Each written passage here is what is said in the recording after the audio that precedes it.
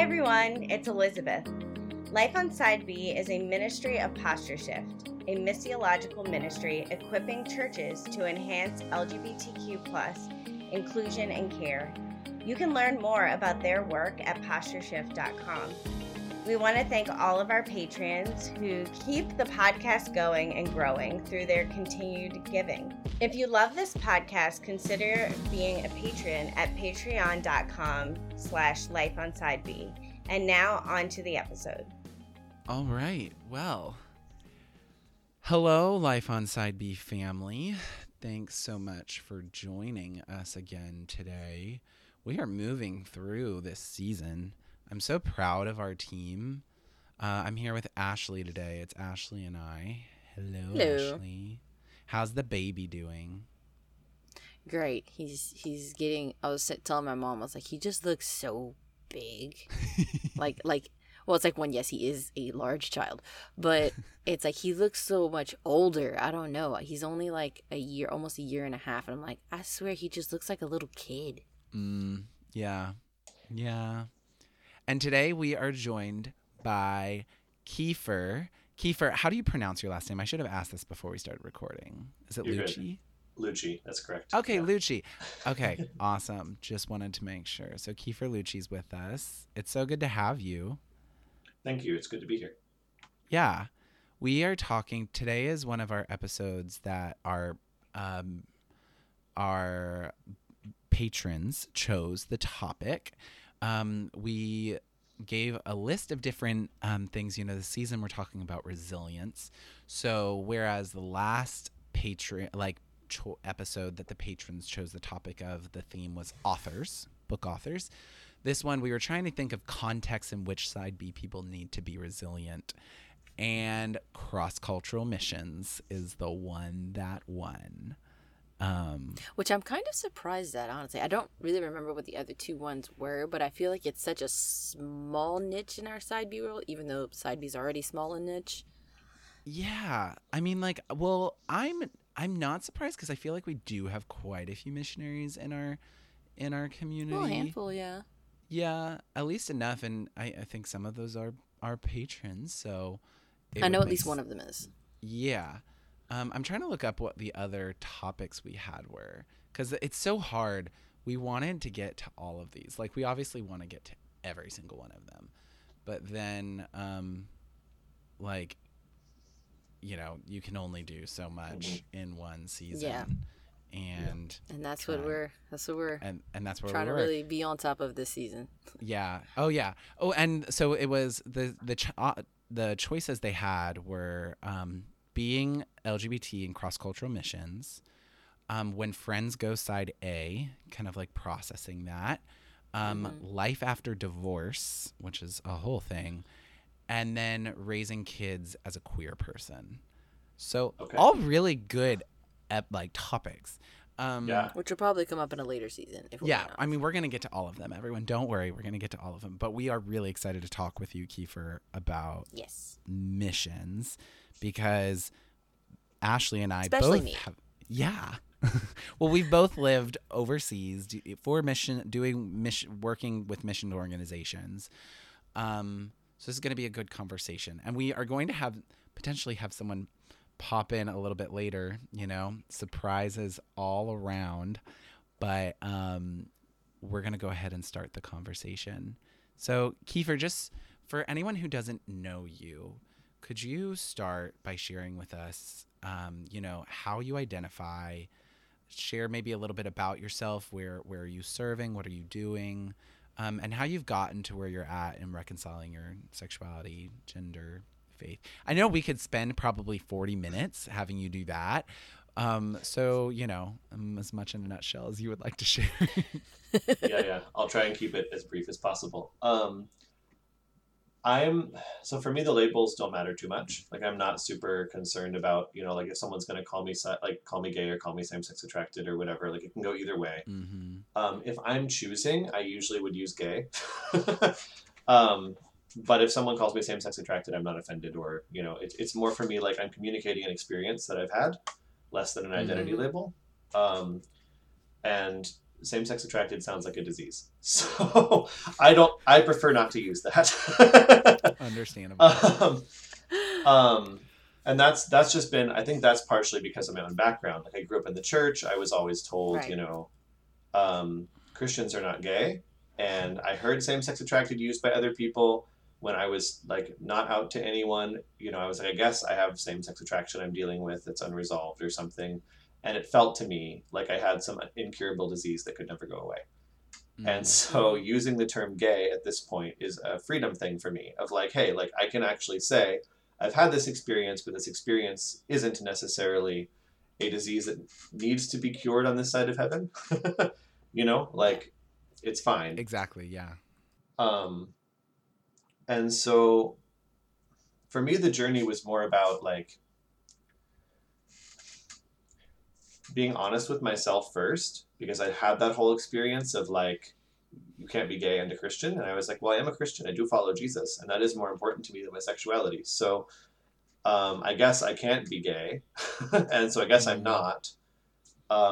Even though that was something I was experiencing and struggling with, just not admitting it to myself. And when I finally did admit it to myself, it was because I had my first hookup when I was 15 years old. So I just had a hookup with a guy. And I was like, I guess I have to admit something's going on here. And that was a whole, you know, like a whole journey for me of then trying to reconcile, okay, I'm actually getting pretty inundated into pornography. Like things are going really badly with porn, and things are going pretty badly with hookup culture. But I really do love Jesus, and I really do want to follow him. And I'm having trouble reconciling these two sides of myself. The side that's really addicted to this, to the sexual side of this, and really still unwilling to be comfortable with myself, and the side that really does love Jesus and want to follow him, and I don't know how to move forward. And so for me, that culminated with a trip to an HIV clinic. I really thought I had contracted HIV after an encounter. And thankfully had not. But that to me was like the point where I was like, I need help. Like I had to go to I went to counseling. I came forward to 3 different leaders who I was working for, who were all Christians. I was an assistant youth pastor at the time, also doing ministry through theater, discipleship through theater, and in a writing program for young writers. And all 3 of those leaders were just like, hey, like this isn't a big deal. You came to us. Like we're not actually upset with you. Like Jesus loves you. Like let's help you through the addiction side of this, but no one's going to fire you. No one's going to there's no issue here. And I was able to keep all 3 jobs. That's awesome. Yeah, like that's absolutely incredible. I have been incredibly lucky in my interactions with the church for the most part. Very, very blessed and fortunate.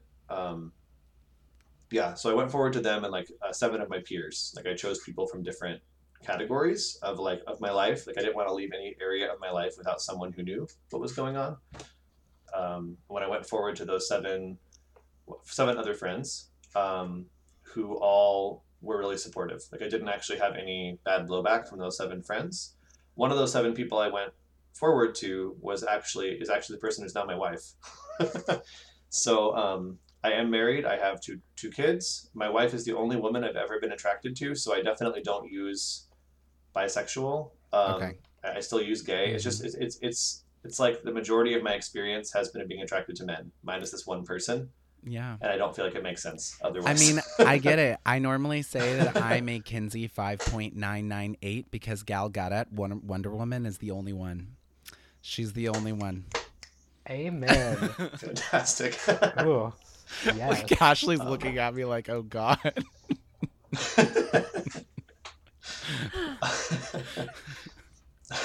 That is awesome.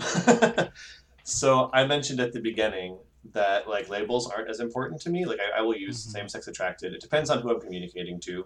And honestly, if I'm making a decision, I'm more like, if I'm going to offend someone, I'm going to offend a Christian over offending someone who's not. And so if I'm in a conversation with Christians and also non-believers, I'm just going to use gay. And Okay, yeah. it's going to have to just be, okay with the Christian people there. That said, missionary has been a much more dangerous label for me than gay ever has, as far as an identity thing.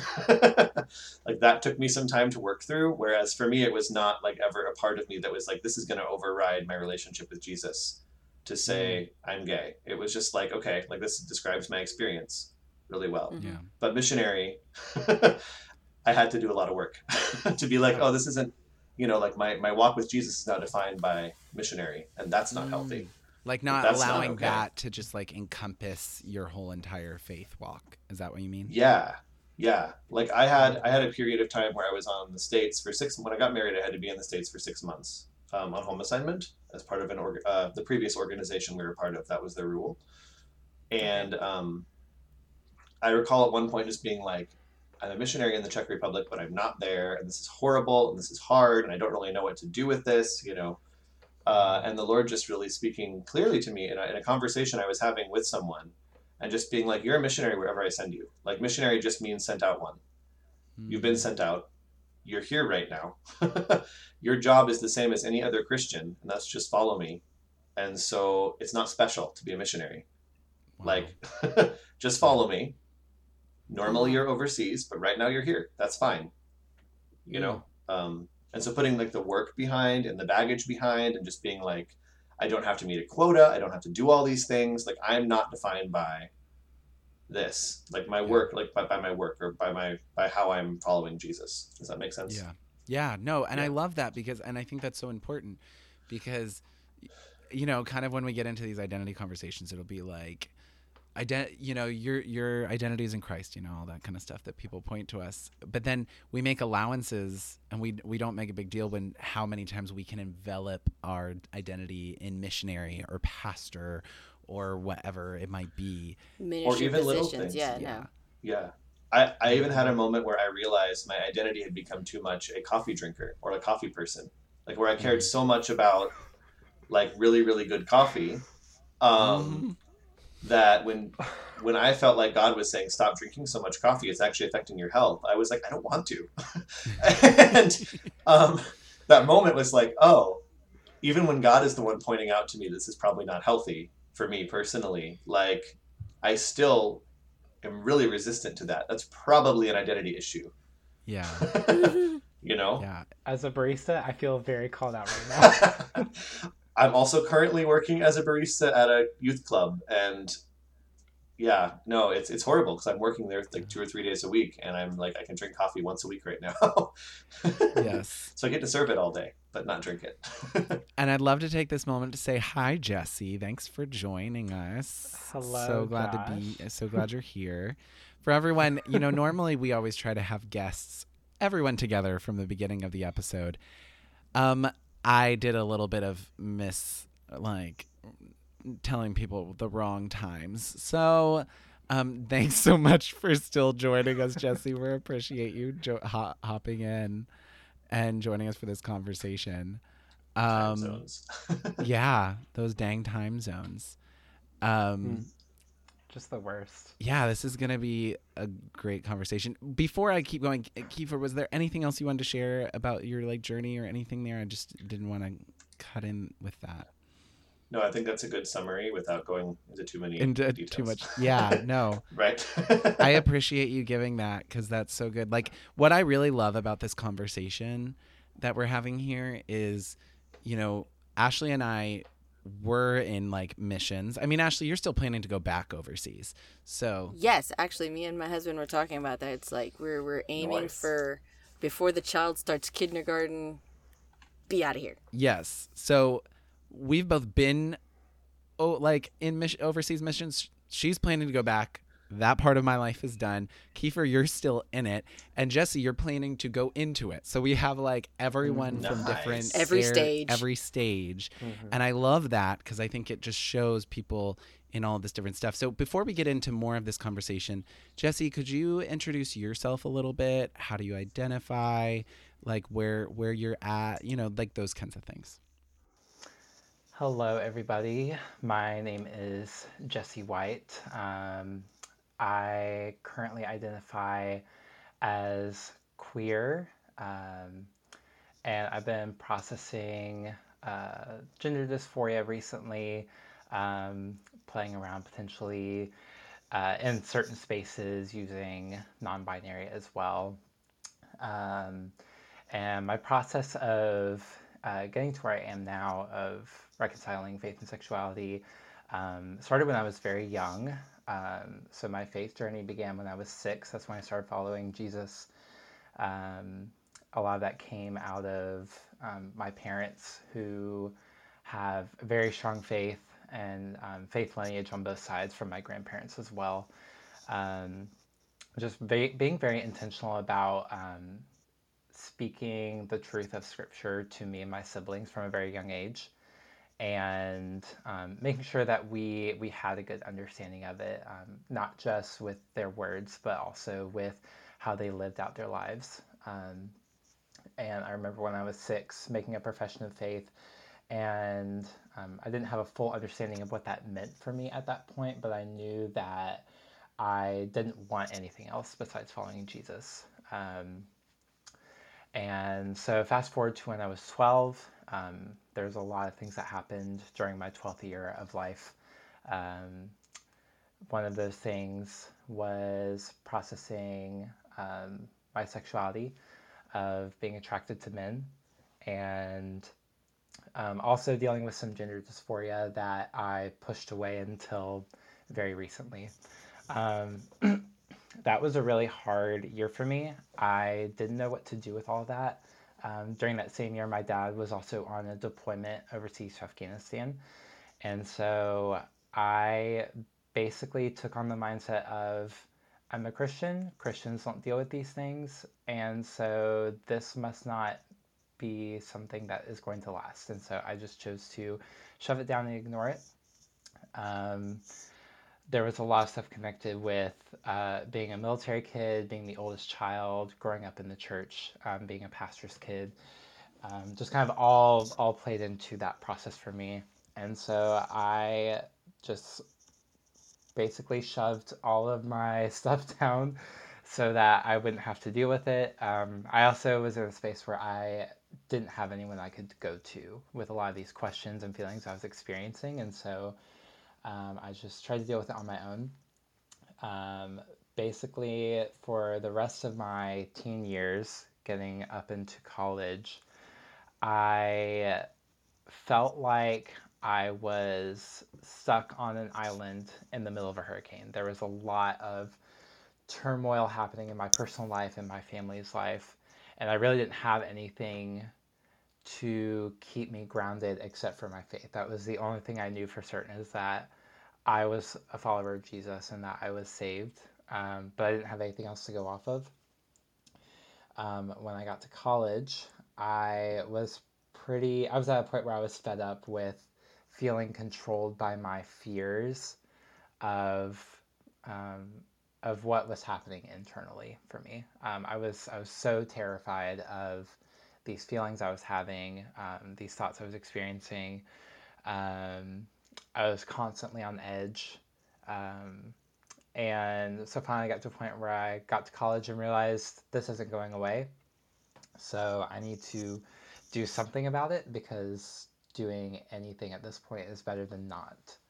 And I spent the next 2 to 3 years, from 2016 to 2019, really intentionally working through a lot of questions of faith and sexuality with some really, really good friends and community that the Lord placed in my life.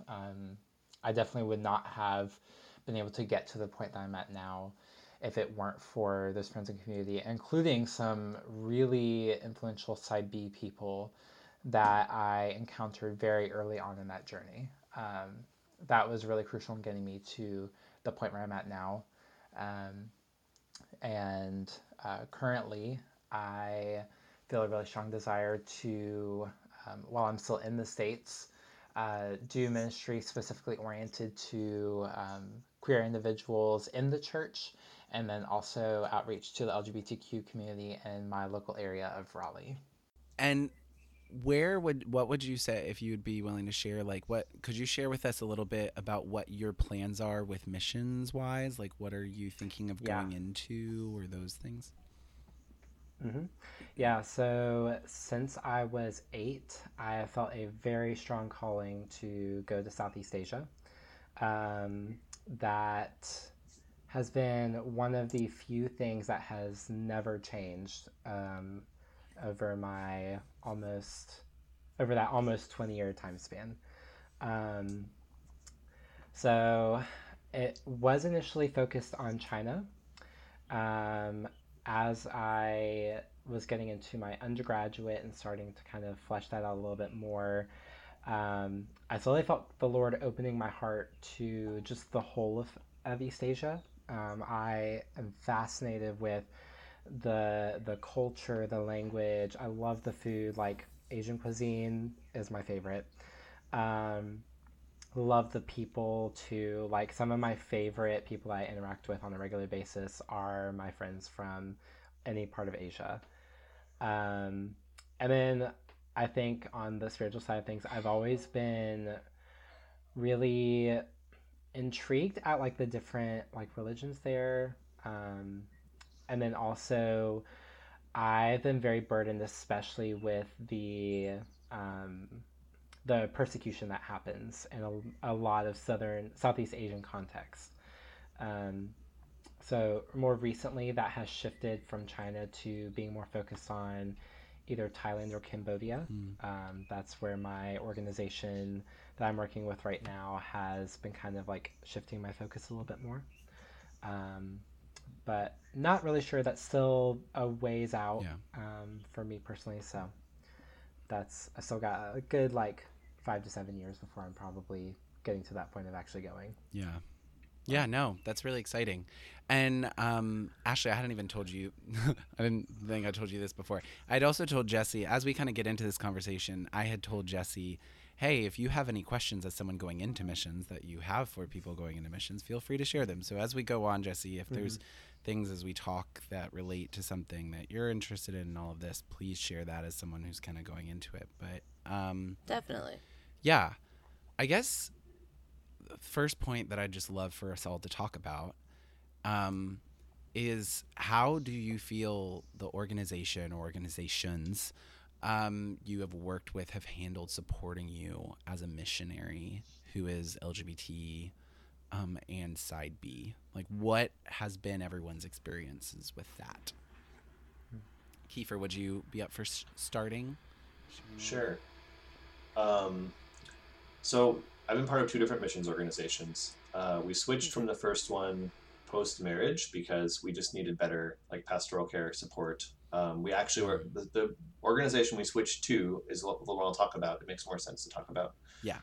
And it's called All Nations out of Kansas City. Okay. And we switched to them partially because we were already doing what they were doing. And I'd heard them speak at several conferences. And they were actually, one of their speakers is one of the people who said, who spoke, she spoke at a conference that I was at when I was a youth pastor. And she was the one who made me think, wow, if missions were like this, I could actually be a missionary. And I'd always wanted to, but never thought it was accessible for me. So it made sense to be there. Yeah. When we joined up, because we were in a unique position of we just gotten married, I had actually just started using the word gay to describe myself after marriage.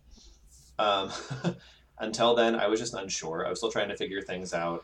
I remember post-marriage going to my wife one day and being like, if I start calling myself gay, would that be a problem for you? And she's like, would it change anything?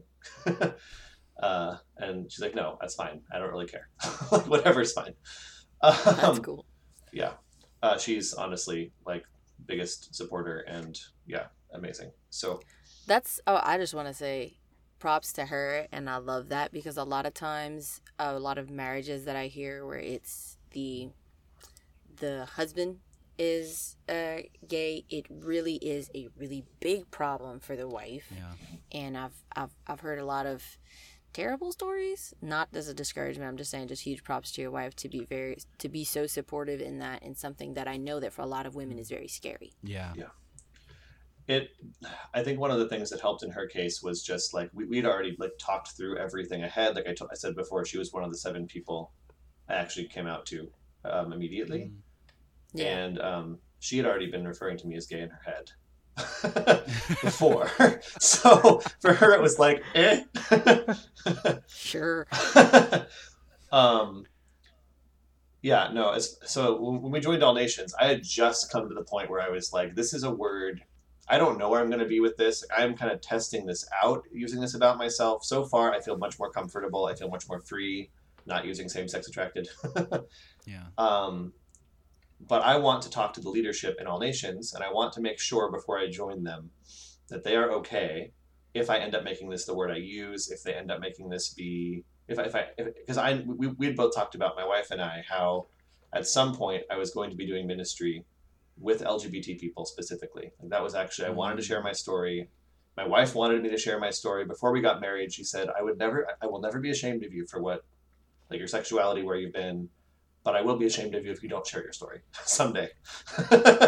Because that is your testimony. That is your walk with Jesus, and people should hear it. Props. So, I already love your wife. I've never met her. Okay. She's always been a couple steps ahead of where I'm comfortable going in that regard, which is great. And so when I joined All Nations, I didn't think I'd be sharing anything publicly. You know, I was like, maybe, you know, like we're going to have kids at some point. We're just married. Maybe in 10 years, you know, we'll share something. And it was like 2 years later. But so I went to the leaders and I contacted my direct boss and like my direct leaders, and then the leader of the organization as a whole. And I was like, I want to make sure, I had a Skype call or a Zoom call, I guess, with each of them. I was just like, I want to make sure, you know, we're good. Like I used what at the time I was like, this is the worst possible language I could use. I want to use whatever the thing that could be the farthest I'd probably describe myself as. So I was like, I am a gay Christian. I consider myself a gay Christian. I am married, but I'm like, there's definitely no, like right now, like I still consider myself gay, you know, that's not probably going to change. I want to make sure you guys are on board with this before I join up, because I don't want this to be a problem down That the just road. sounds terrifying, if I'm being completely honest. It absolutely was, because I did not know these people that well. And I really liked this organization and really wanted to join them. Right. We were already partway through the process and everything. So they looked at me, both of them, in separate conversations, and they were like, we are so happy you told us this. We are so glad you're part of All Nations, and we're so glad you're gay. And I was just like, okay, like that is incredible and not what I expected. Yeah. The only question I got asked was, do you have a support structure for yourself? Or do you want us to help you find a support structure? Because we'll help you find one if you don't have one. And I had one. So, you know, it's like, no, I have people I can be accountable to who can check up on me. Like, that's important to me. And later on, like 2 years later, when I wanted to come out publicly, I actually emailed my boss first and was like, okay, I feel like God's leading me to this now. Can I do this? Because I think I want to work. I've already been, we have a group in Europe called Epic that works with Side B guys. Yeah. It's actually transitioning into a leadership group now. So like cool. Guys who want to lead in the church by sharing their stories and getting involved in churches. And is it a specifically men's group? I've heard of Epic, but it historically has been specifically men. We are actually probably opening to women also who are Side B and Y and want to lead, because we can now that it's leadership based and not support based. Yeah. So yeah, like when I told them, I've already been leading this for a year, you know, just like quietly, because it's not something that's been, you know, I've been out about, but I want to be out about it. And their response was, great. Say what you want to say. We know there could be blowback. We're willing to accept whatever blowback happens because you're valuable to us. And we don't care if we lose donors. We don't care if we lose support. We don't care if it hurts us. We want you to be as open as you feel the Lord is calling you to be. Yeah. So that was incredible. And I personally did not lose any supporters over that issue. I actually gained 2 supporters over that issue, which was crazy. Yeah. I had a really, really positive experience, and I know that's not always the norm. I'm loving this for you. It's also inspiring because, like, you know. Yeah. Go ahead, Ashley. No, I'm just saying, I'm like, yeah. Love to hear that. It is inspiring, gives hope. Because, I mean, like, obviously we have to hear the reality of what happens to some people in organizations, and it's grueling. But then it's also good to hear, hey, that's not all of the occasions. That's not always what happens. And there's definitely been some negative stuff. Like when I first came to, you know, like there have been people I've opened up to who have had the reaction more of like, oh, well, then definitely don't talk to my kids anymore, Yeah. or whatever. Yeah. Just, awful reactions. But Yeah.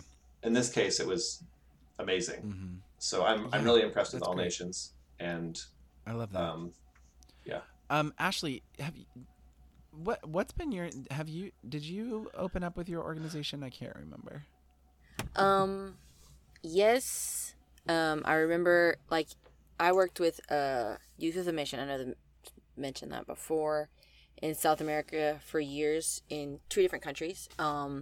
So in the first one I was kind of like Kiefer said, he started using gay like right after he got married. I was like in the whole like process of figuring myself out in the time of my engagement and getting married, and it just kind of confirms a few things for you. So I remember just finally coming to that realization in itself, like the denial. I couldn't do that anymore. It just finally came to this point of like having to recognize it to an extent. And so I remember with the leader I was working with then, I said I used to be same-sex attracted or whatever, because like that was the way that I felt at that point. That was something from like when I was younger and this, that, and the other thing. And it was just the part of the process, I guess, I had to go through. And I told her, like, my director, and I was like, kind of like going like confess or something. And I was like, and I didn't know what she was going to say. And I felt like, I was like, do you still trust me? Like, I think that was always like my big question. And she's like, well, of course. She's like, because that's the way, she said, she's like, that's not who you are now. She's like, I know you right now in the place that you are, and the person that I've gotten to know is a trustworthy person. So she's like, I've got no problem, whatever you think, like, whatever your past may be. She's like, it doesn't really matter to me. And that's also, it's like, one, it's in part of how I personally presented it, but for me, that was a good thing for me. When we moved, after we got married, we went to a different country to do our School of Biblical Studies. And I remember I was there for a little while, and I was like, I feel like I need to share this, with whoever usually is my like personal like mentor in that place or whatever. I usually want to share that. And I think it was, and at that point a few years had gone by, like no, it had been like maybe a year. So Oh, how time flies. like a little over a year probably. And I was same thing. I was like, I used to be attracted to women, this, that, and the other thing. And as like time went on in that place, I was like, I'm really having to come to terms with like, this is just part of, and that time I think I put it part of my past. And they kind of like kept a close eye on me and shit like that. That was not the most fun. Mm-hmm. But that was the place where I did a lot of the soul searching that I did, with the tools of learning how to study the Bible and things where I was. But those people loved me where I was, even though they didn't know how to do that necessarily well. They did the best with what they had. And we had a, like, what you would call like a resident ex-gay. He was someone he was part of the organization. He taught a lot of the material in our base. So that's all they had. Like, they didn't have anything else. And so I read a lot of those books. That was my experience with that, really. And I was just coming to be what I consider side B, like, within a year of having left.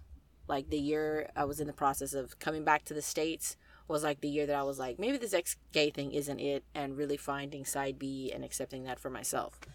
So that was a whole process with the little bit that I did share. Yeah. Wow. I wish I just would love to work for a missions organization and just be known as the resident gay. Oh, he wasn't. Oh, I know. It was very much. You said it was ex-gay. Of course, I don't want to be known as that. I just want to be known as. I think of like The resident Rachel gay, Gilson for Crew. That's just Right, that's- yeah. I don't That would think be that's her awesome. title, but I just. I'm pretty sure that's how people like think of her. Yeah, most definitely. Rachel, we love you. But like, I you're remember listening. he was a hairdresser. Like, and I remember, and everybody was like, the hands, and I was like, me just at the time, I was like, you just can't judge people like that. I'm like, I don't know And at that point, I didn't know a lot of his story, so I was like, you can't say that about people. And then it's like all this other stuff. It's like, oh, okay, yeah. Yeah. And he was Colombian. Yeah. That makes sense. Yeah. Jesse, have you shared with your organization, like, in short, like, what has been your experience? Yeah, so that has been not as great process on the front end, at least. Right. So for those of you who don't know, I live deep in the Southern Baptist territory. Bless you. I think I live deeper than you, man. Don't worry. I don't know. I go to Southern Baptist Seminary, so you can't get much deeper than that. I'm Although not you're saying probably not far Baptist. from one I'm either. just definitely very in the southern part of the United States. Oh yes. There's a lot of crossover.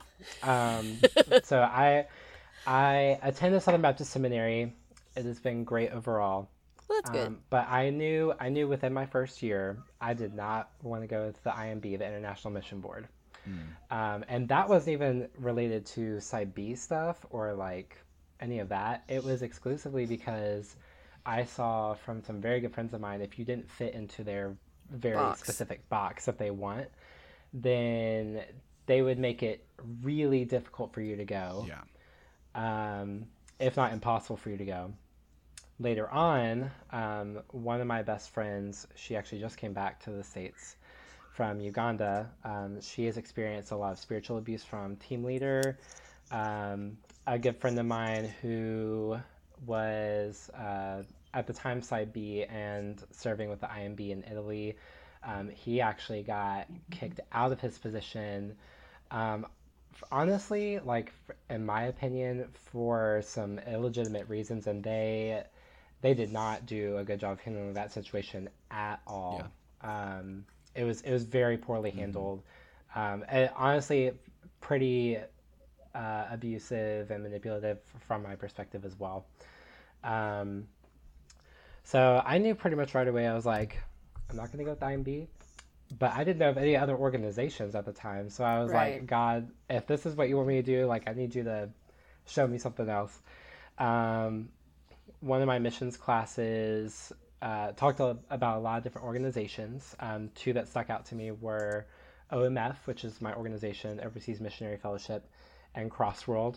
I contacted both of them, had really good conversations with both initially, but OMF, they have a greater focus in Southeast Asia, which is where I went to land, and with diaspora around the world as well. So I went with them.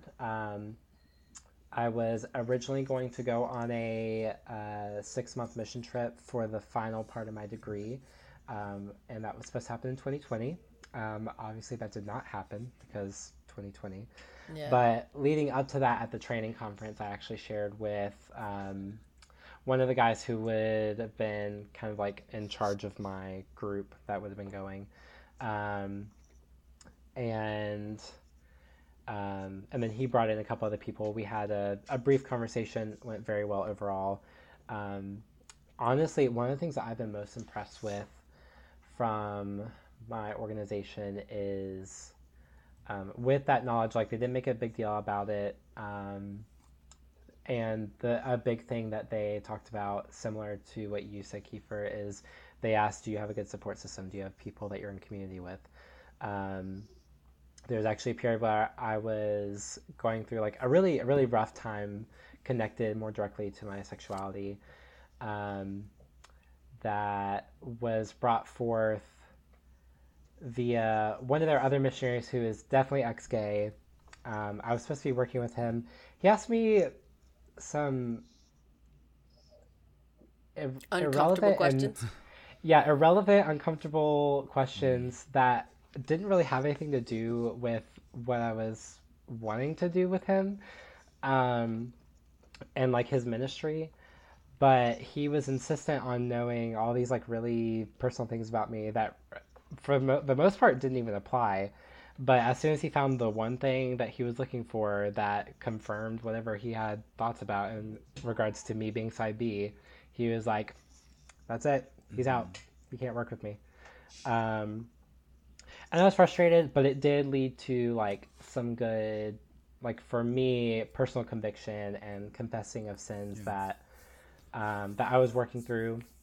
And when I talked to my my leaders about it in the organization, which I expected them to react kind of similarly to the way that he did, they actually were very gracious, and they were like, listen, we still want you to work with us. Like, obviously this is going to have impacts on your upcoming trip, but we still want you to, like, we still want to send you. We want to make sure that you are like seeking like good community and seeking to grow in your relationship with the Lord, like, because that was what mattered the most to them. They didn't really care about stuff related to my sexuality. They cared about my connection to God, because that's what's going to have a bigger impact on the field. Yeah.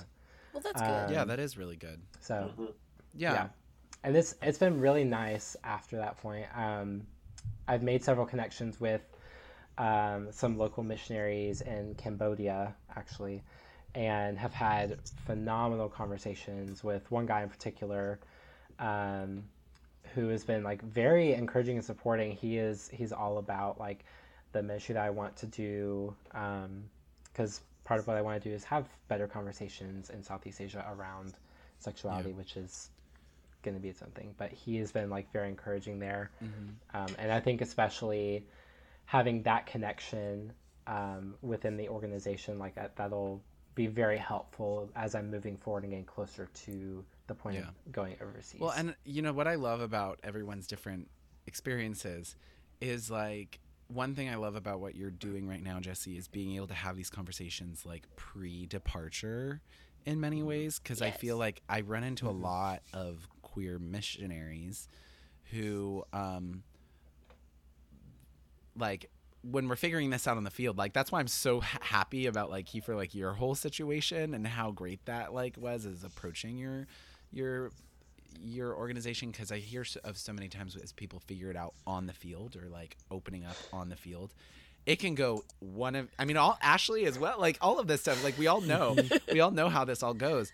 And so being able to do that beforehand and being able to say, okay, like this is where I'm going to go and like how am I going to do that? Because I think that there's a whole nother thing, which we can get more into this about, like when you are side B and queer, the importance of community is really important, and trying to figure out what that looks like. So then you have the whole aspect of like, what is my community going to look like? Like I'm very thankful in my organization that they knew about my sexuality going in just because of my history and my testimony.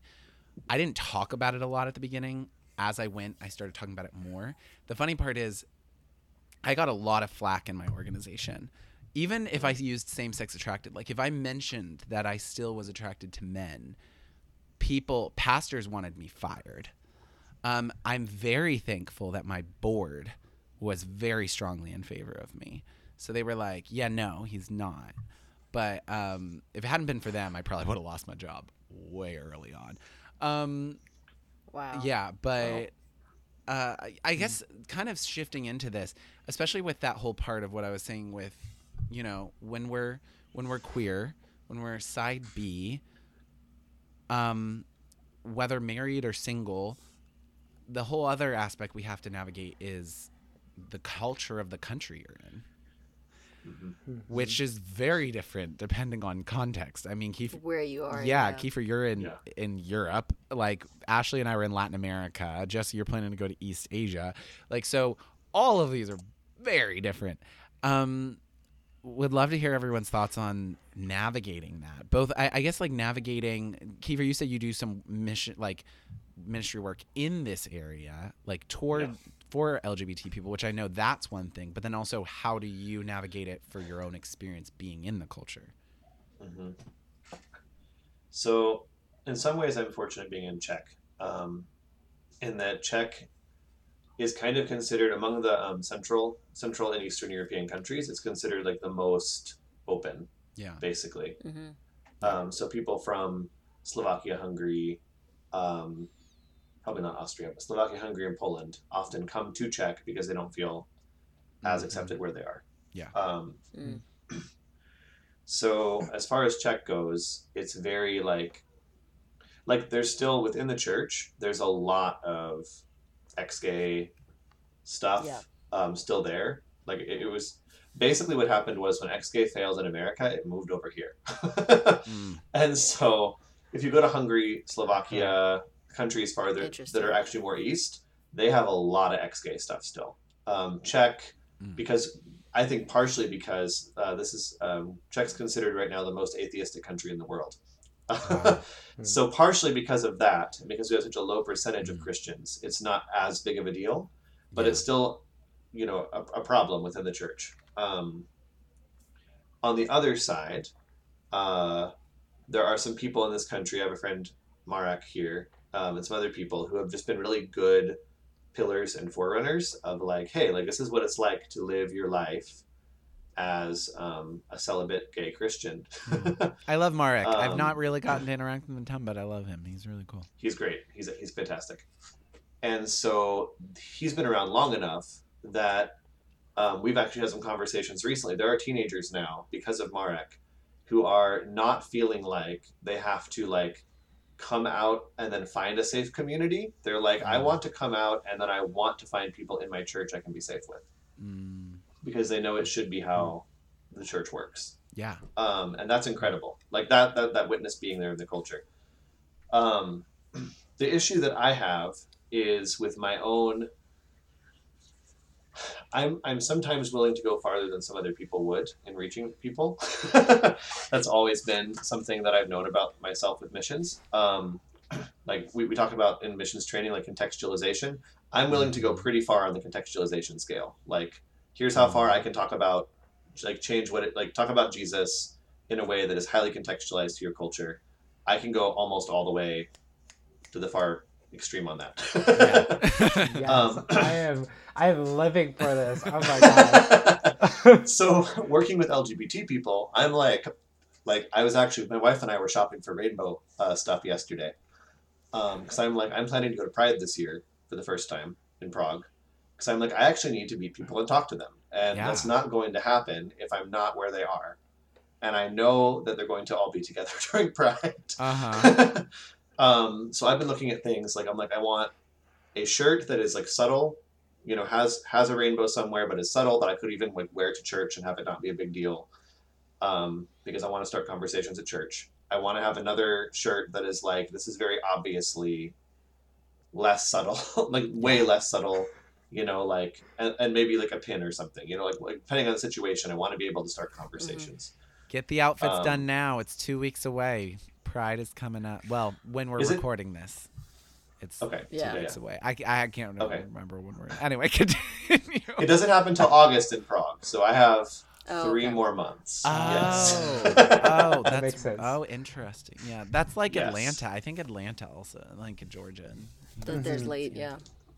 So anyway, that to me, so I'm working with a church here. We also plant house churches, but we work with a church. And in the past, I've always been like, what is the balance, you know, of like, I don't want to needlessly offend people, but I do want to start conversations. Yeah. But I also do want to reach out to the LGBT community in a way that is like totally going out there, totally trying to meet people, making friends, you know, not just like, oh yes, I am a good Christian, but also I'll talk to you. You know, I don't want that to be the approach, you know? Like, no, like actually I'm also, like, I'm a gay Christian. Like I actually want to go talk to you as one of you. It reminds me, I don't know if you know Kevin Brown, but we adore Kevin Brown. He's in New Zealand, and he'll just like have these get-ups of rainbow. But then just like completely. But then he has a whole entire thing that he says whenever someone asks him about any of his rainbow crosses or anything like that, to make it a conversation starter. So just obviously, I don't imagine you being completely covered in rainbow and glitter. Not that Kevin is either, but still. Well, yeah, no, like his normal, I think like what he will consistently wear is his little, like he has like a rainbow cross, and it's like a subtle rainbow cross. Really, it's not really like, you know, stripes. His ichthus is a little more bold, but it's also smaller. He wears that normally, but whenever he comes to the Side B retreats, or when he comes to Revoice, it's the socks, it's the shoestrings, it's everything. Anyway, but then he's sat down with me and showed me when someone asks, "Hey, why do you have this?" Then he has a whole thing he goes into it. But anyway, That is exactly what my plan is. Like we've been talking through, like if I get this shirt, I could start a conversation that goes this direction. If I have this shirt, like this is like that kind of a thing. But love it. Anyway, I do feel like the more conservative Christian culture and trying to find the middle is the hard part for me. Of like I still want to be loving that culture, loving the church culture here, but I also want to love LGBT people well. Yeah. So I read something recently that said that if you are unwilling to offend people, then you're not fit for ministry. But also, if you're eager to offend people, you're also not fit for ministry. Ooh, yes. It's like finding That's that good. balance. Yes. Oh. Yes, because both Yeah. Twitter's extremes. good for some things. God show us. God show us. Yeah, no, I totally get that. Like, I went to, for instance, when I lived in Colombia, it was like a very mixed bag because you have Bogota, which is like, I mean, I think it's one of the largest gay communities in the world, technically. Wow. I think like we actually plan on moving to Colombia as well, like in a few years, and like that's kind of like I've been trying to get a feel for what it's like there, and it's like basically I just want to get the like it depends. It just depends. Like, because it's this weird thing of I've learned that Colombia is one of the countries with the most amount of laws protecting LGBT people in the world, but which is also recent. in a it's sense. within like the last 5 years. But then what makes that interesting is the amount of crime against LGBT people shows that the enforcement of those laws is very low. So there's a high presence of laws, but they're not enforced very highly. Part of that's just because of how hard it is for the country to like. There's a lot of land. Like I think 80% of the population lives in about 30% of the land, kind of thing. Oh my. So there's a lot of areas where you can't really have that. So I lived in the coffee region, which was not necessarily bad, but I also like had to watch things. So it is also interesting with that. Like I went to a Pride event in Armenia, and it was so small. It was so small. It was the first one they'd ever done. But so I didn't get a lot of opportunities with that. But I always had to be very careful simply in my city in that. Yeah. I don't know. Ashley, what was your kind of experience in Latin America? Like I said, we were in a couple of places. I know that in the first country we were in, which is also like coincidentally where my husband's from, it was in the time that I was kind of dealing with things. We had went home, we were visiting my in-laws, and we were at his church or something. I was like, hey, where's so-and-so? Because he, like, I wouldn't say we were like super close, but he was a friend of ours, and it was someone that I always saw and that I enjoyed the company. Like, oh, you guys don't know? And I'm like, no, what? And they were like, and I think it was the way they said it was like, se declaró. I was like, what you mean? Yeah. And which was like, he declared himself. And I was like, never heard that term. I was like, and I think but I, for some reason, knew what he meant, but just because of like the hush hush way he said it, I was like, he came out. Mm-hmm. And they're like, kind of by accident, but yes. And it was like, oh, okay. Which was like, it's like looking back, I was like, oh, that makes so much sense. But it was received not well, and poor innocent dumb me, I gave his mother a copy of one of Nicolosi's books. Oh, God forgive me. But I was trying to give her hope to be like, this is not, your son is not lost on God, which was like her whole thing. She was very, upset and distraught about it. It was always just kind of hush hush talked about in a sense. And then, like I said, the second country we were in, we had our, our resident ex-gay, and he was very wanting to reach the community in his own way. And I know he went to, not to Colombia, I think Brazil. Okay. And he did some missions, and he did a lot of his talks, and he would get like, he was on the radio, and he would get like rioted out by the local gay community and being not happy with his presence. And, which is another weird country. Brazil's another weird country where there's a high level of laws protecting LGBTQ people, but it's like one of the most dangerous countries to be queer. I don't know. Anyway, sorry. Brazil's very like, at the very least, because I mean, we also have like Brazil has a very rising like little side B community Yeah. online at the very least. You know, Mhm. they're there, but it's so they have a little more knowledge, Yeah. I guess you would say, but it's still the church is still very conservative Yeah. about it. Yeah. And I feel like Latin America as a whole is kind of like that. They feel the church in and of itself feels pressured, kind of like the same way they do here in the States. They're like they're out to get us or whatever. In a way, but almost pressured like this is this Western thing that y'all trying to put on Yeah. us and our children and all this. So it's not only just like the gays are out to get us, it's like the Westerns are trying to like brainwash us or something. Yeah. So that's a whole other thing. But yeah, it was just very this hush hush thing. It wasn't, I never felt that it was like necessarily that I was personally judged for it by the people who loved me and knew me, but it was also something we don't talk about publicly. Yeah. I feel like It's not something we're going to talk about. there's this general wave of what I hear, and everyone, you can correct me if I'm wrong, like that. I mean, Latin America, I do think many times people think it is this oppressive place for queer people when it's not necessarily. It just depends on where you go. It's actually, there's actually a lot of acceptance of queer people in a lot of regions of Latin America. With Europe, it's been interesting for me as I've met more people in Europe, both European queer people as well as missionaries, that there is more of a culture than a lot of people would think of. And Kira, I don't know what word you would use, like in different regions of Europe where it's either just hush hush or not talked about, or would you say that that's correct?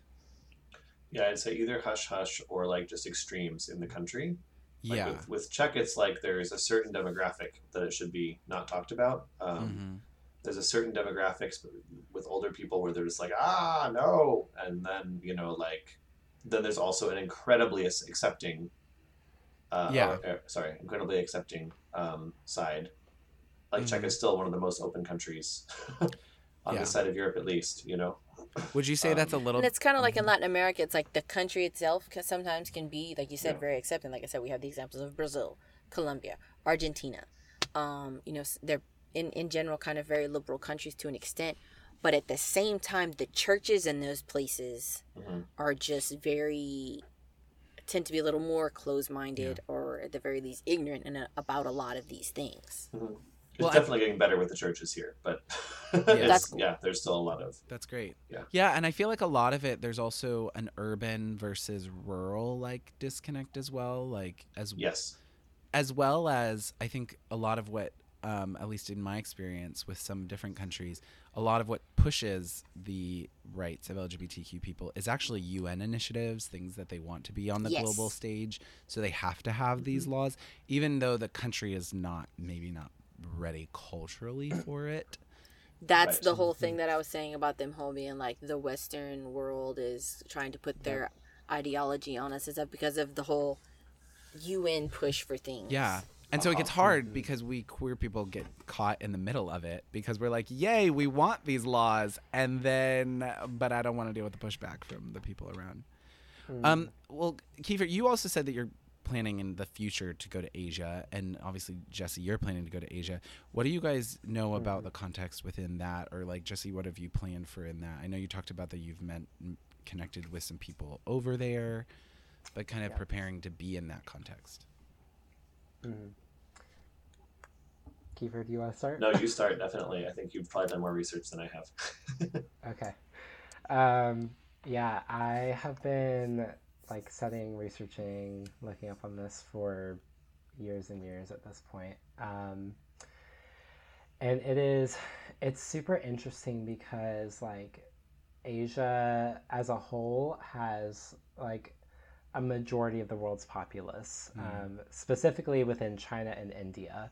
That encompasses a third, I believe, if I'm not mistaken. I think it encompasses a third of the world's populace just in those two nations. Wow. So it's both are huge, have huge cities with packed crowds of people. But one of the big things in Asia in particular is there's not a ton of development when it comes to technological and other types of even medical advancements. There's a lot more I guess when it comes to where a lot of Western nations are at, they're much further behind. Um, so that's one aspect. Another aspect for me that I've been having to think about more and more is outside of a select few countries in Asia, a lot of the nations, especially where I'm looking to go, so like Thailand, Vietnam, Cambodia, Laos, because of all the wars that have happened in not so recent history, or sorry, in recent history. I Yeah. don't know why I said it the way I No, did. you're good. But all the wars that have happened in recent history in those regions have completely torn the countries to shreds and have resulted in a lack of ability to do any sort of those advancements. So there's several areas in that region where the land is like unusable pretty much because of all of the bombs and the gas and the toxins that are in the environment. Like it's unusable for a lot of people to live there. It's also resulted in a lot of generational trauma because of the wars that have happened, a lot of resettlement from places where people used to live and grow and have thriving communities, and now they can never go back. So there's an aspect too where I've had to figure out, for me personally, especially if I'm going to be landing in that region of like Cambodia or Thailand, how important is this particular conversation going to be? Because I feel that. It's it's something that should be talked about and needs to be talked about, but also like a lot of these people are just trying to even survive and not starve to death. Um, and so the like in the grand scheme of things, like this particular conversation is not always going to be a primary focus and probably doesn't need to be a primary focus depending on where I'm at. And again, that kind of gets into contextualization. If I'm in a bigger city or interacting with people from bigger cities, that may be something that comes up, but that's not always going to be a primary focus. And then I would say the biggest thing that I've been having a really hard time trying to figure out the way I'm going to engage it is like it is hush hush to the extreme. Anything because of how a lot of the cultural and worldview perspectives are within Asia, anything that would bring shame on your family, your community, maybe even your city, depending on your status level, you don't talk about. You don't bring it up. You don't address it.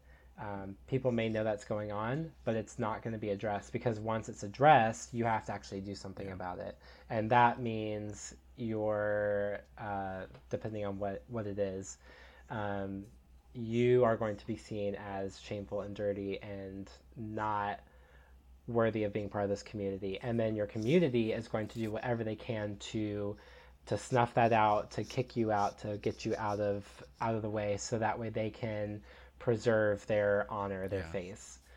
So it's really hard to know how to engage conversations like this, and even with other stuff like mental health or abuse issues, which are also things I'm very passionate about. Like, it's hard enough to have some of those conversations like in American churches, so having to like figure out how to do that in parts of Asia is going to be very tricky. The one of the missionaries I was going to be working with, the one that asked me all the very uncomfortable questions, he's running, or at the time at least, I don't know what's going on with him right now, but at the time he was running I guess it was a pseudo ex-gay ministry in China, and it was very, very like word of mouth, quiet, like didn't really get publicized in any way, partially because it was also a Christian thing, so there was that level of security, but also because like a lot of these people who were coming were trying to figure out like what to do about this because they didn't want their families finding out or their communities finding out and losing like jobs, ability to get homes, even other like financial or just general living situations. Like, it has much broader impacts on all aspects of life than I think it does in a lot of other parts of the world. Definitely. And that makes it really tricky. Like, it's more walking on eggshells than I think people anticipate. Well, and I also think that East Asia, correct me if I'm wrong, like, this is where I think when we're queer in cross-cultural missions, the conversation of colonialism becomes very extreme. Yes. Because I feel like whereas, I mean, Kiefer, I guess it's like less in Europe, right? I mean, more of it's like a little bit less. more like a Europe American perspective being pushed on a European perspective or something like that. But even Europeans wouldn't look at me and say, "Oh, you're just trying to colonize us." Like, in general, they're like, we actually colonized you. Yeah, exactly. Yeah, so I was about to say, like, so the other way around. Not with Europe, but I especially feel like with Africa, Latin America, because whereas like with Latin America, it's this, the LGBT conversation is being pushed on us from North America. I feel like with East Asia, from what I've heard from people, there's almost a revival of pre-colonial culture, which did allow for spectrums outside of gender binary, did allow for ways of culture, like outside of like opposite sex relationships in some way, like different things. I know that, in a sense, like indigenous North American communities with two-spirit, identities and these kinds of things, this reawakening of this idea of actually the oppression can come from the opposite side, but then of like the traditional sexual ethic being part of colonialism in that way. So it's very interesting to see how in the different cultures the conversation around LGBT people and colonialism gets very enmeshed in different ways. Yes. Yes. And especially I would say in Asia, like, it's not even just like aspects of like cultural colonialism, I guess would be a way to put it. It's anything coming from the West is seen as harmful, negative, because I don't know, it almost feels like it's such a dichotomy between the two because they're so vastly different in a lot of ways. And a big point that is focused on is preserving traditional like Asian values, which a lot of that is tied up in religion and like local traditions and practices. And that's one of the big reasons why Christianity is such an outlawed religion, because it's seen as the white man's religion. And currently a majority of the top 50 most dangerous nations to be a Christian are located in East Asia, parts of the Middle East, and then Africa. Those are the top 3 regions where it's the most dangerous to be a Christian, because all of that's tied up in colonialism, Christianity being seen as a white man's religion, and then anything like tied around that, even if it's not even like Christian, if it's coming from the West, they don't want it. They don't want to talk about it. They're gonna put things like on the global news that makes them look like they're, I guess, I don't know, improving or doing things to be seen as like progressive on a global scale. But then internally, it's just the same old that they've been doing, if not going the opposite direction of like reinforcing stereotypes that the media is putting out in regards to anything Western. We could sit here and talk about this forever, but I know we're kind of getting on the longer side of stuff. So I want us to move into talking about, there are definitely people here listening. I mean, obviously they voted for this topic, for us to talk about this topic. So there are definitely people planning to go into missions. Side B people planning to get into this, who might already be in missions, trying to figure out how to have these conversations with their organization, how to navigate being in their culture. What are some things that have stood out from y'all's experiences, even Jesse, as you've been going through this process of preparing to like go about it, like what are some things that have stood out? Because I've talked with people that have even gone, is it even possible to be like gay in a missions context, like between isolation, between dealing with different culture, between dealing with a homophobic organization. Like there's so many factors that can stand in the way. Yeah, what are y'all's thoughts? Kiefer, you want to start us off again? Sure. At least to me, the most important thing has always been being really upfront. And even when that's backfired, that there have been times that backfired, but being able to say, here's where I'm at, and I'm just going to tell you ahead of time. Like, I don't want to get into a situation where it's going to have to be brought up later on. Like, here's, where I'm at, here's probably where I'm going, etc. And then secondly, I think the most important thing is choosing to be vulnerable rather than doing fight or flight. Yeah. So when someone asks a question that is either offensive or hard to answer, or you're just like, okay, like understanding, okay, this person might not be coming from a context where they even know how to talk about this. Yeah. And I'm going to let myself be vulnerable here. And when you let yourself be vulnerable, you are saying, like, you can hurt me. You're leaving yourself open to hurt. But at the same time, choosing fight or flight almost always burns bridges. Yeah. And so those two things together, but then also knowing when it's time to say, like, this is an unhealthy, like, this is actually not going to be a productive or healthy relationship. I don't have to be, like, I can love everyone in my organization. I love fellow believers, but I don't have to be, like, working closely with this person. Yeah. Who I don't necessarily jive with. Yeah. I think that's really important, and I'm like, that's why I have mad respect for you, the way you approach with the organization. Like, I'm gonna say the most abrasive way, that way, because we can many times go the opposite way of going, I'm gonna make this as palatable as possible, and then we'll definitely just a temptation. It is. Being liked has always I think been... it also depends on the situation. Yeah. Like, yeah, not necessarily make it as palatable as possible, but communicate what you need to say in a way that's not going to be such, this is going to sound bad, but like an assault on the way they see the world or their understanding of the terms you're going to use. Because if it's that much of a shock to their system, you might not get where you want to go. Yeah.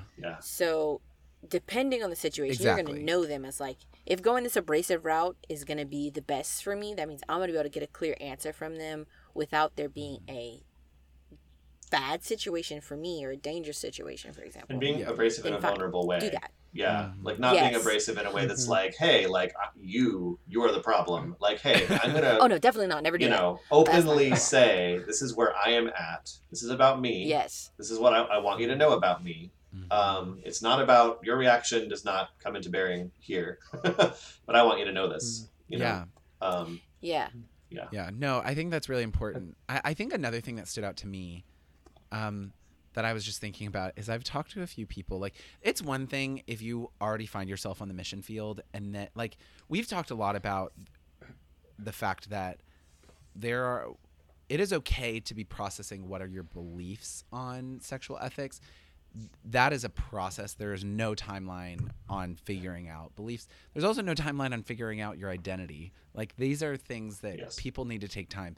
And many times you might start that process while on the mission field.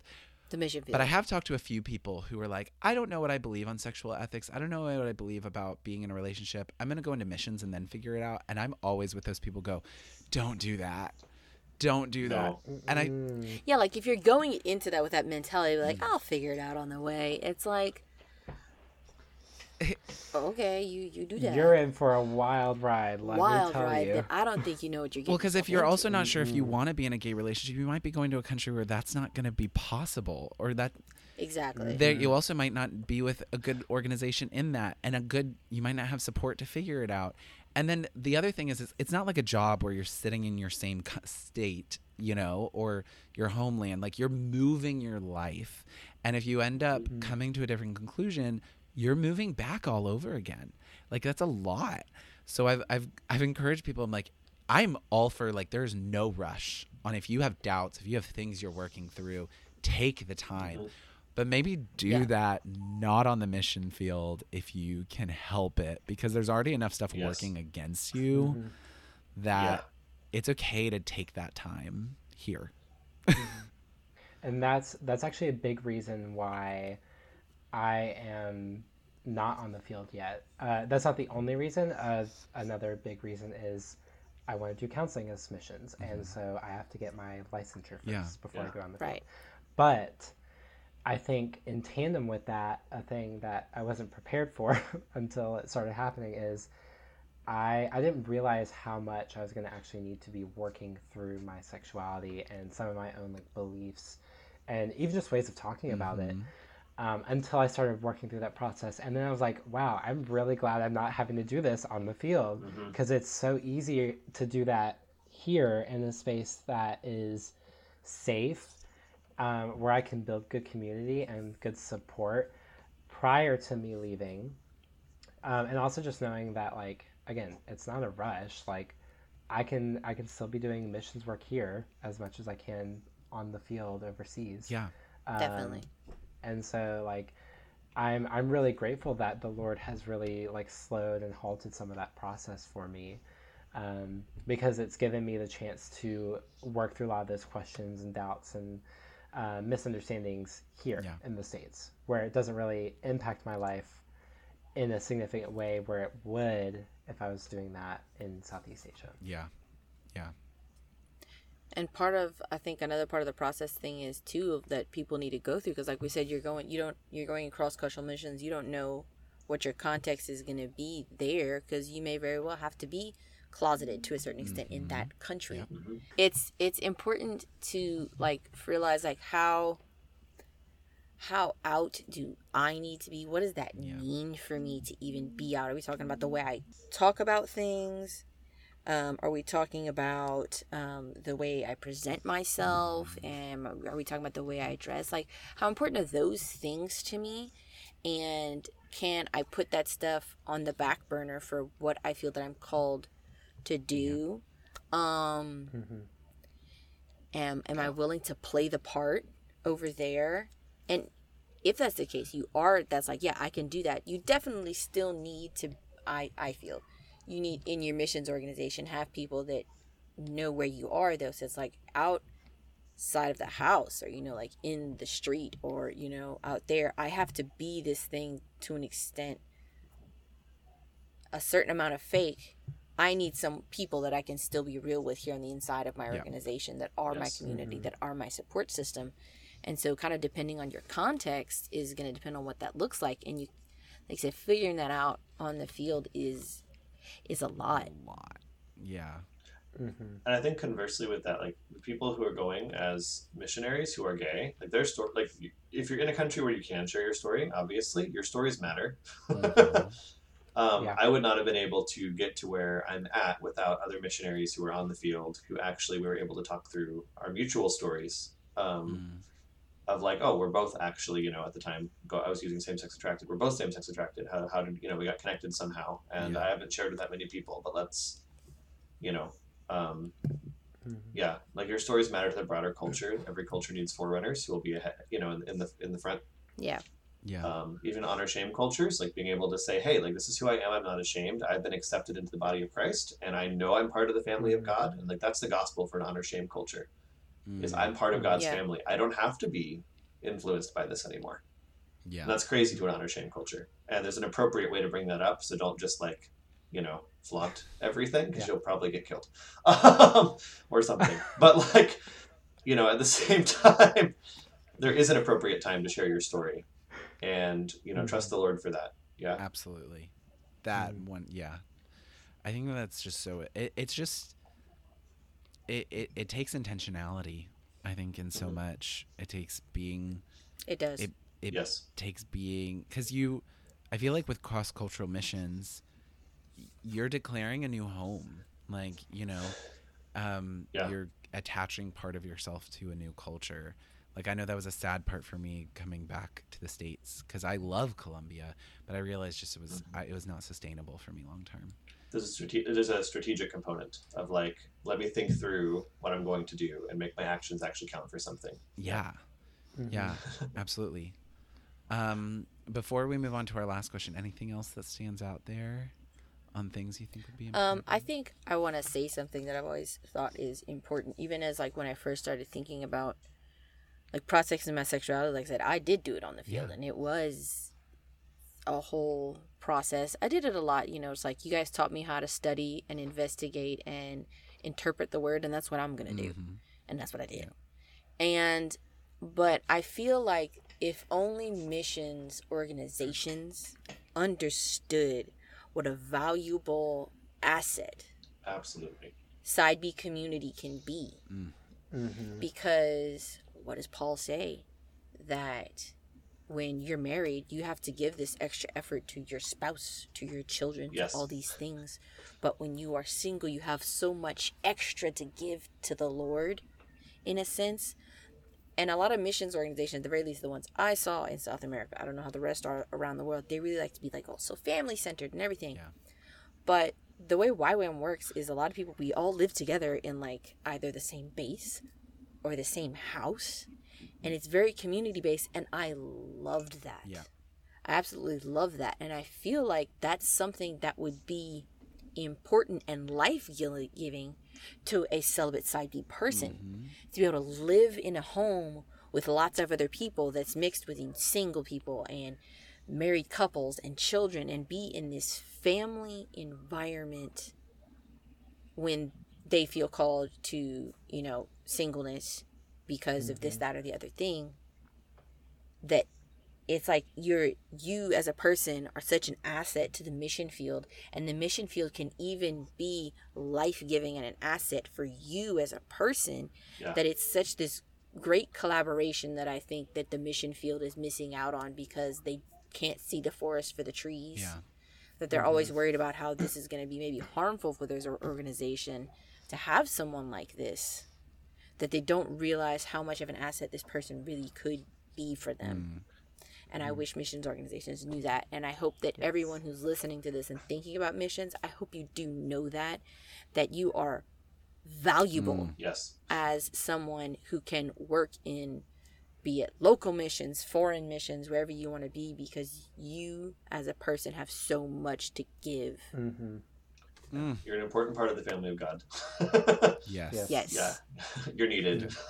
You're not just something Yes. to be tolerated, like which Yes. some Yes. organizations can Yes. make it out to be. Go ahead, Jesse. Yes. I was also gonna say on the other side of things, like when you're preparing to go on mission, like we need community on the field, but we also need a community of support on this in the States too, or in your Yes. country of origin, wherever you're going from. And one of the most life-giving things that I've been able to experience as I've been preparing is I've had a plethora of people that I've encountered at my school, through my new church, in my work environment, even of non-Christians, where I've shared with them like what the Lord's put on my heart and what I feel called to do. And I have so many people who have said, I want to, in some way, shape, or form, support you and be with you in this journey, in this process. And a lot of that kind of goes back to like my decision, especially as I got more comfortable with myself and with my story and my sexuality, of just being unapologetic about who I am and saying like, this is who I am, take it or leave it, and doing that in a way that was not being like defensively abrasive, but doing it in a way where I really wanted to show people like this is what it looks like to be a Side B Christian, and a Side B Christian who wants to do missions and is passionate about setting aside even some of my own comforts that I could have as a Side B individual for the sake of missions.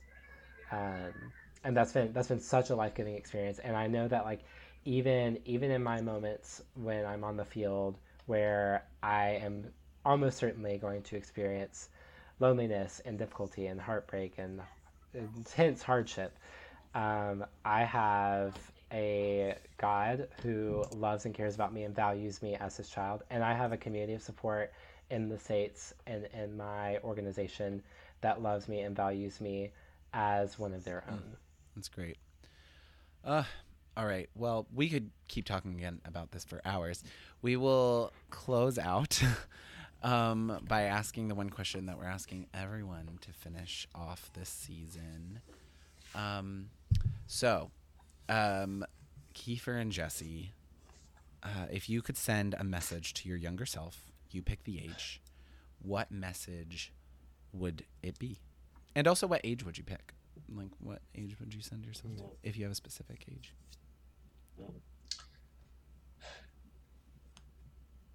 Okay, I guess I'd go back to 15, probably.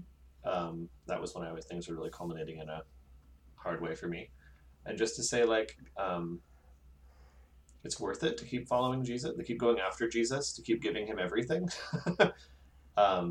The thing that really helped me later on was realizing I really can't hold anything back. So if I could tell myself, like, don't hold anything back from Jesus and just go after him with everything, like, that would be my biggest message to myself.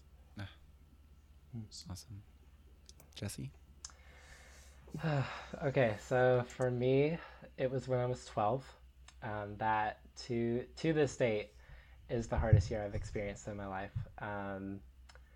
It was also a culmination of a lot of stuff. My dad was on deployment to Afghanistan. I was working through sexuality and gender stuff, community and familial stress that was happening. I met my abuser that year as well. And it was really rough. And I think the message that I would say to myself at that point is you are about to be in the midst of the hardest year of your life. And, gosh, sorry. And you're not going to know what to do, and you're not going to have anyone. It's going to feel like you have no one around who wants to help you or care for you. But the Lord is there with you. He is sitting with you in that pain. He is with you every step of the way, and he will keep you grounded in your faith. And you will have community and love and support like you've never known at the end of that. So that's what I would say. Thanks for sharing that, both of you. Thanks for taking this time, quite a bit of time. This is a longer running episode than we normally do, but enjoyed it. It's been great. Yeah, I hope this is helpful to everyone listening. If you're considering going into missions, if you are in missions, we would love to hear from you, like what your experience was. If you are a patron, share with us in the Discord server. We'd love to hear. Talk to us on Twitter. You can send us a message. Love to hear about your thoughts as you're processing going into missions, or whether you are already in missions. Thanks. Or hey, even send this if like you have an organization that's like open to hearing things. Send this to them. Be like, hey, this is what it's like. Exactly. Listen to them. Yes. Thank you. It might be eye-opening for some of the straight board directors. Because I promise you, in every missions organization, we are there. Oh yeah, yeah, we're there, buddy. We're there. We are there. It's just a matter of whether we feel comfortable telling you. Yeah, that's totally it. Kiefer, Jesse, thank you so much for joining us, y'all. This was really good. Thank you. Thank you, guys. This has been one, Ashley, you and I have talked a bit about for a while doing. For a while, yeah. So we finally got it on here. All right. Well, thanks everyone for listening, and we will talk to you soon. Bye, everyone. All right. Bye. Bye.